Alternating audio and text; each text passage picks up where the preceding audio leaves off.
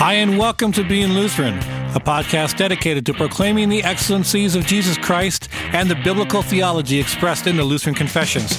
Today, Pastor Jason Goodham, Pastor Brett Bowe, and myself continue our discussion on the first article of the Apostles' Creed.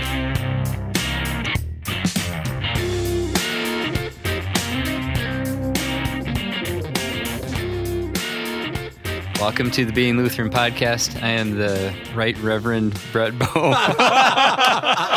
Joined by... I am the less right Reverend Pastor Jason Goodham. And I'm the wrong Reverend Brian Ricky. Oh, good. I thought I'd throw that in there just for Little fun. levity. Yeah, yes. It's Tossed good. in. How do you guys deal with that? Do you guys have congregation members that call you Reverend so-and-so? No. I've never been called Reverend. I prefer to be called Pastor Jason. Mm-hmm. And part of that's just a context thing because my grandpa was Pastor Goodham. And so when I hear it from other people's lips, it's a weird alien thing. I don't care if people call me Jason or if they call me Pastor Jason or whatever. Yep. It's funny. One of the most nerve-wracking things I'm going through right now is being in a doctorate program. So if I ever graduate, Dr. Goodham. I will hate that. I will chafe so much when I hear that. It's not as bad as Dr. Phil. Yeah. I've had some people start calling me Dr. J.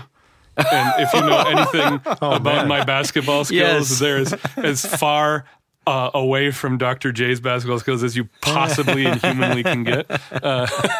So, there's all these. Pastoral titles are a weird sort of thing. I just have one guy out of fun. He'll call me Rev, but that's about it. I don't really... Yeah. Sure. I had a Bible school student call me Rev for a while. Well, my confirmation students ask me, and I probably am more informal than most people, and I don't have any relatives at all that were pastors. So I'm kind of like the first in several generations of Rickies. So, but I just told the kids, I'm like, well, whatever your parents would like, That's you know, a good one. But Pastor Brian's fine. You don't have to call me Pastor Ricky, but if you want to use that title, I go, just ask your parents what they would like to see and kind of leave it there. But I do have a couple that just call me Brian, and that doesn't bother me at all. Yeah, no, not at all. I have a young family in my church right now is training their small child to call me pastor, and so I'm respecting that. But we would recognize that it's the office and not the person that is to be honored, and so we don't want to make it a thing lording it over our congregations or anything like that. The fun thing is when I had a little child go, "Hi, Pasture Ricky." Pasture. like, hey, I'm not a place where cows graze, you know. Speaking about I may look like a grazing cow. Stop it. Oh no. Well, all right. Well, let's get into what we're talking about here. In this let's see you episode. segue that one, right? I was going to say, speaking about pastures and flowing land, maybe. And someone who owns 1,000 cattle on 1,000 hill. Let's get back to God. Yeah, right. I'm really glad I saved you from that awkward segue. Thank you. So anyhow, we are talking about the first article of the Apostles' Creed, and specifically creation. So we wanted to look at, and this will be the episode of the Old Testament passage of Scripture. Next episode, we'll look at a New Testament passage of Scripture dealing with the same article. So what we like to do here is read parts of Genesis 1 and a little bit of Genesis 2 and start talking about it here. So without further ado, let me cough first, and let's hear Genesis 1 and 2. Genesis 1, 1 and 2. In the beginning, God created the heavens and the earth. The earth was without form and void, and darkness was over the face of the deep. And the Spirit of God was hovering over the face of the waters. And we could have read the whole chapter here, but summary, God said, let there be whatever light, let there be stars, let there be and it came firmament. Right. Firmament. I have to deal with That's that. King James language. Yeah. And so all of that, and then the creation of man towards the end of chapter 1. And then right at Genesis 2, there's a little bit of a summary here. It says, thus the heavens and the earth were finished, and all the host of them. And on the seventh day, God finished his work that he had done, and he rested on the seventh day from all his work that he had done. So God blessed the seventh day and made it holy, because on it God rested from all his work that he had done in creation. Amen. That's God's word to us. Genesis 1. That's the reading of God's word. Yep. 1 and 2. Good stuff. Reading, summarizing, then reading again. Yes. Yeah. Works for me. Good stuff. Yeah, we're going to do a very pastoral 3-part outline to the creation account. So we don't have any like sermon note sheets that people could fill out at home. We should. I actually the original content of the Being Lutheran studies, I did worksheets for every lesson in the catechism. Yep. Those are going to go away because I did a terrible job at putting those together, but just for something for people to have to write on. But since we're not following the pattern of the lesson, because I have 50 minutes for Sunday school on Sunday morning and we're doing them in 20-minute chunks, we're not going to use those. But so we're going to follow the outline of the creation account just by simply stating that we have an ordered creation. So that's the first bullet point. Yeah, point 1. Point 1. Point 2, we have a good creation. Is there a 1A? Oh, I'm sure there 1A. Yeah.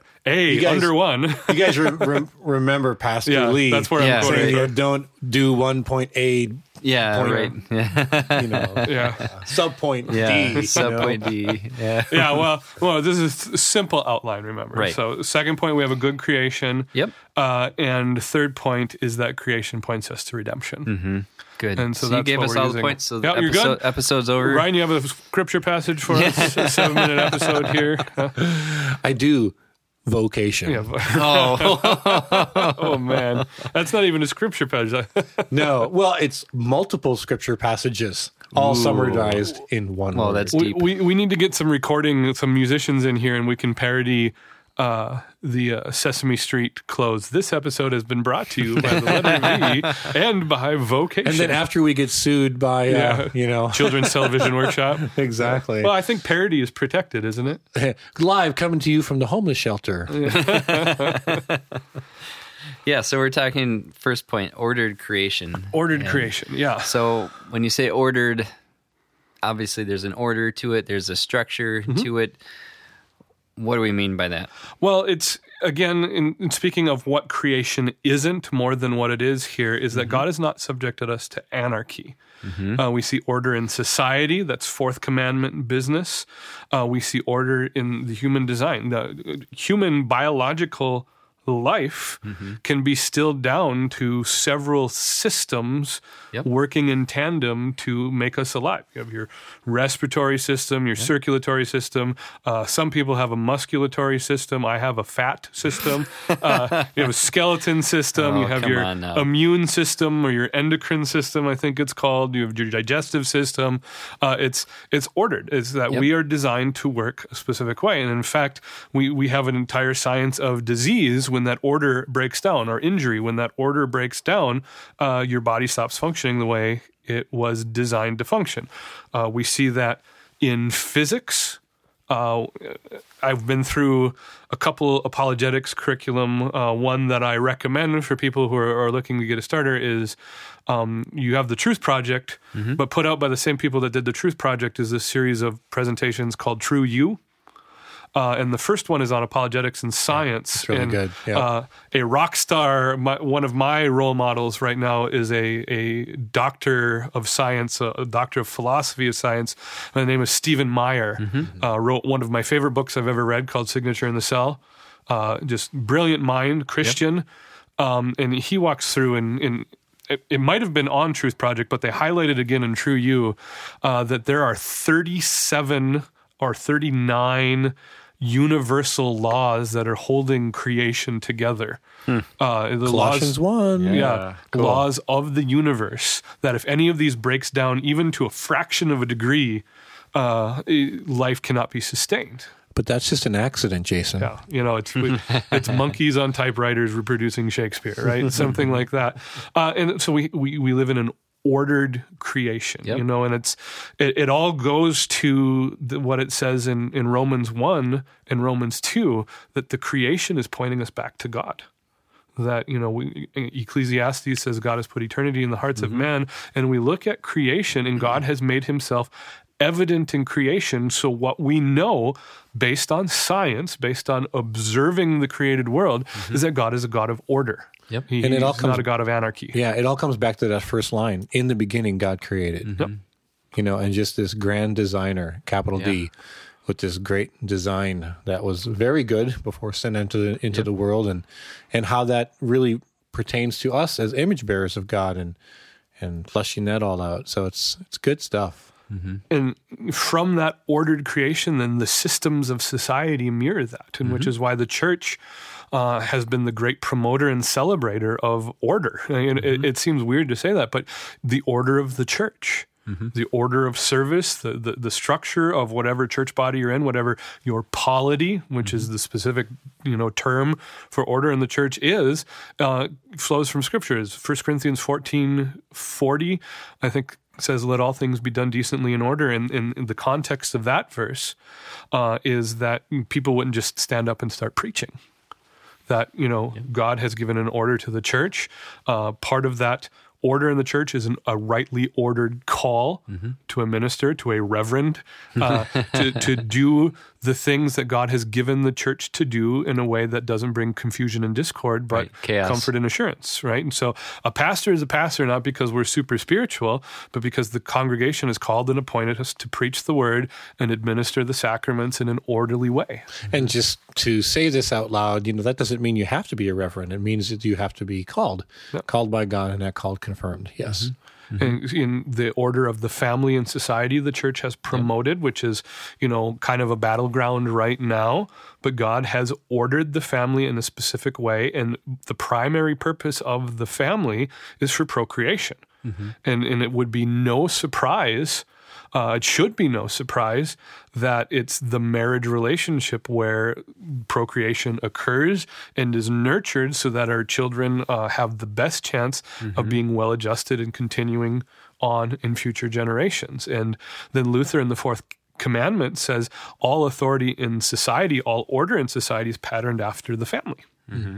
And so Christians, we should celebrate good government. And we are commanded in Scripture to pray for our government officials, to pray for our leaders, the kings, and all officials, as that 1 Timothy 2 says that. And so, we step back and we look at the very beginning of Scripture, the very first words of God in the Bible are words of order. And that should be comfort to us. Right. And even in the days of creation, there's an order to that. Can you imagine if you would shuffle the deck of the days of creation? There's a bunch of dinosaurs floating around in space for a little bit. And I don't know if it was in seminary where they talked of the first 3 days of creation. There's a pattern. Yeah, you can match that up with days 4 through 6 to see how you have kind of the canvas on the first 3 days, and then the stuff that fills the canvas on the other days. I think that's a good way to think of it. There's a structure to that, even in the order of how God created the heavens and the earth. Absolutely, and that's something that I wish I would have appreciated more when I was in seminary, learning that. But God's goodness and the beauty He produces with that order. As a thing. And that makes for a good segue to that second question, or that second point, I should say. We have an ordered creation, but we have a good creation, that it's beneficial and it's been given for us. And this speaks directly, if you remember all the way back now, when we first covered the Apostles' Creed as a creed itself with the three ecumenical creeds. The Apostles' Creed is primarily written against the heresy of Gnosticism, which would reject the goodness of creation, which would reject the goodness of material. And in fact, the creation story teaches us that God is good and everything He has created is good and is for us. It is to support us, to give us purpose in life. You remember that Adam and Eve had a vocation in the garden of tending it. That work is not a product of the fall. Work is a good creation of pre-fall Eden. Yeah. I think the church even falls into that Gnostic thing where everything physical is bad and everything spiritual is good. And it's really easy to get there. But, God's creation was good and then very good again after the creation of humanity. So and it shouldn't be a controversial statement right now, but it is because of partisan politics in the United States. The leading environmentalists in the world ought to be Christians. we ought to be concerned with how we care for the environment now, so I don't get myself in trouble, politically speaking. That's not to say we should all be panicking, running around with our hands waving in the air, towing the environmentalist, policy line right now, party line, but we should care that we're not abusing creation. We should, care that animal populations in places are in danger and things like that. But we should also recognize in that humans aren't the disease, but in fact, God has ordered and given us creation for our benefit. And it works both ways. Mankind is the crown of creation. Mankind is the crown of creation. It is, but it's also the steward. Yep. Exactly. As said before, even before the fall, and we can talk about how that plays out after the fall, but before the fall, they were, in a sense, God's vice regents, to rule and reign according to his righteousness and holiness and take care and be wise stewards of this great creation that he's entrusted to us. And so, but then you see, it's the goodness of creation flows from the orderliness of creation, and that God gave creation caretakers, and that's us. And so that's part of it. But the goodness is God has given us food, and so we should enjoy the food we've been given. God has given the physical pleasures, all that's there for out of his grace and his mercy, his goodness to us. It's so we can thoroughly enjoy it, and not feel bad for finding enjoyment. Of his prescription, his design prescription, because obviously you can take that out of that design and you can try to enjoy those things outside of how God designed it to be used, but that's not the Lord. And of course that wouldn't have happened before the fall, and eventually as sin entered into the world, it does. But I think it is important that as we do talk about those things, yes, those things are celebrating and all different types of aspects of pleasure, not just only talking about sexual relationships, but even in sexual relationships, that as long as we follow God's prescription, God's design, it is blessed and it is good. And it still remains good, even in a fallen world, as we follow God's design for those things as an act of worship. Sure. That whole, not because we have to, but because we get to in the freedom of Christ Jesus. And you highlighted a perfect thing there. Even after the fall, God, in his grace and mercy, has given us boundaries to enjoy the things. And so you talked about sexual intimacy. Within the right boundary, it's a good thing to be enjoyed and celebrated. That boundary is marriage. Outside of marriage, it's sinful. Yep. The same thing, there's a Bible verse that says God has given wine to gladden the hearts of men. There's a boundary where drunkenness, the excess of alcohol, is out of bounds. But, it's not inappropriate for a Christian to take a drink and to enjoy an alcoholic beverage. Now, we get into whole ethics of addiction and things like that, and, loving our brothers and sisters, but on its core level, it's good. The same thing works with food and gluttony. That an excess of food is out of bounds. I think I've seen some Lutheran writers refer to this as like a first article good gift, or good gift of the first article, or something along those lines. And I think that's what they're trying to touch on in the goodness of creation. Yeah, it's been granted for us. But the big thing here, as we consider all this, and it's all appropriate, is to understand why we have the creation account. And I had a kind of a light bulb aha moment about a year into serving as a pastor where this all crystallized for me. Now, my background is in apologetics. I've been trained well in apologetics. I used to work for an apologetics ministry. And I think... Not the band that...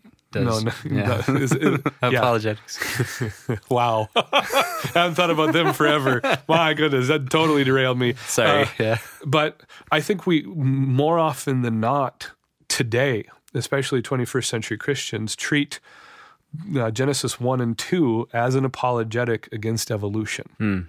And we've kind of lied to ourselves and thought that, well, God and his wisdom, 4,000 years ago or whenever this was written, foresaw the thread of evolution and put it in there just for us. And that's an entirely selfish way of looking at Scripture, first of all, but it's not true. The theory of evolution isn't a threat to God because it's not truth. And it's good that we would know why, and good that we would look at the evidence and see it. And I'm not... devaluing apologetics. I'm not devaluing things like Answers in Genesis or the Discovery Institute or any of that is doing. But we ought to consider why Genesis 1 is in the Bible, and I am fully and wholly convinced that we have Genesis 1 so that God can demonstrate to us he's capable of creating out of nothing. And from that teaching, we get assurance of salvation, because Ephesians 2:1 says we're dead in our trespasses and sins. We have nothing to contribute to our salvation. Yep. So if we are to be saved, we need to be able to trust God to be responsible for our salvation. And God, in his goodness and grace, says, I can create out of nothing. I don't need you. Yep. He's going to create our faith out of nothing.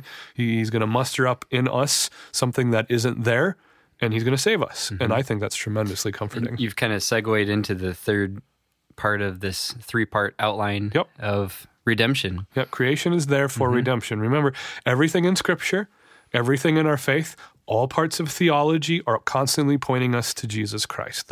The primary way, and I'm sorry about this, Calvinists, but the primary way in which God has revealed himself is not in his sovereignty, but it is in the cross. Yeah. God has revealed himself to us in Jesus Christ as a merciful God, a forgiving God who has redeemed us.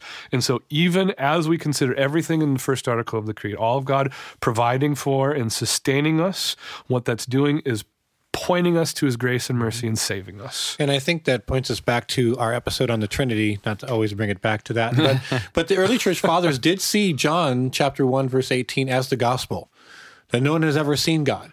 The only God who's at the Father's side, Jesus, he has made the triune God known. And that is how God truly revealed himself clearly and extravagantly for us, is the salvation that Christ came to provide. And what is it? Is it Hebrews that says Jesus is the exact representation of God's being or essence? No, I'm going to make a deal with you, Brian. Every time I say vocation, you go vocation. Every time you say Trinity, I'm going to go Trinity. We got a new buzzword. There we go. But it does, because God has revealed himself as the triune God of creation. Absolutely. It's great. Progressively in the Old Testament, clearly in the person work of Christ. And that's Scripture, and that's the beauty. And God is revealing himself even in creation. Romans 1 reminds us of that, so that we're left without excuse. Just the order, the design, and the goodness of how the goodness of God is revealed in creation. The glory of the Lord is revealed through creation. Good. Well, we should wrap up here today. Verse? No verse? Oh, got a verse. But any closing thoughts? No, I think this is a good place to get a verse. All right, Colossians chapter 1, beginning in verse 15. He, Jesus, is the image of the invisible God, the firstborn of all creation. For by him all things were created, in heaven and on earth, visible and invisible, whether thrones or dominions or rulers or authorities. All things were created through him and for him. And he is before all things, and in him all things hold together.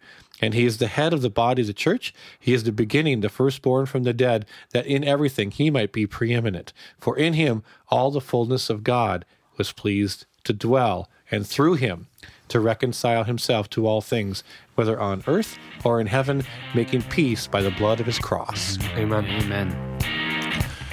Thank you for joining us. Please look us up on the web at beinglutheran.com. Also, invite a friend to check us out on iTunes.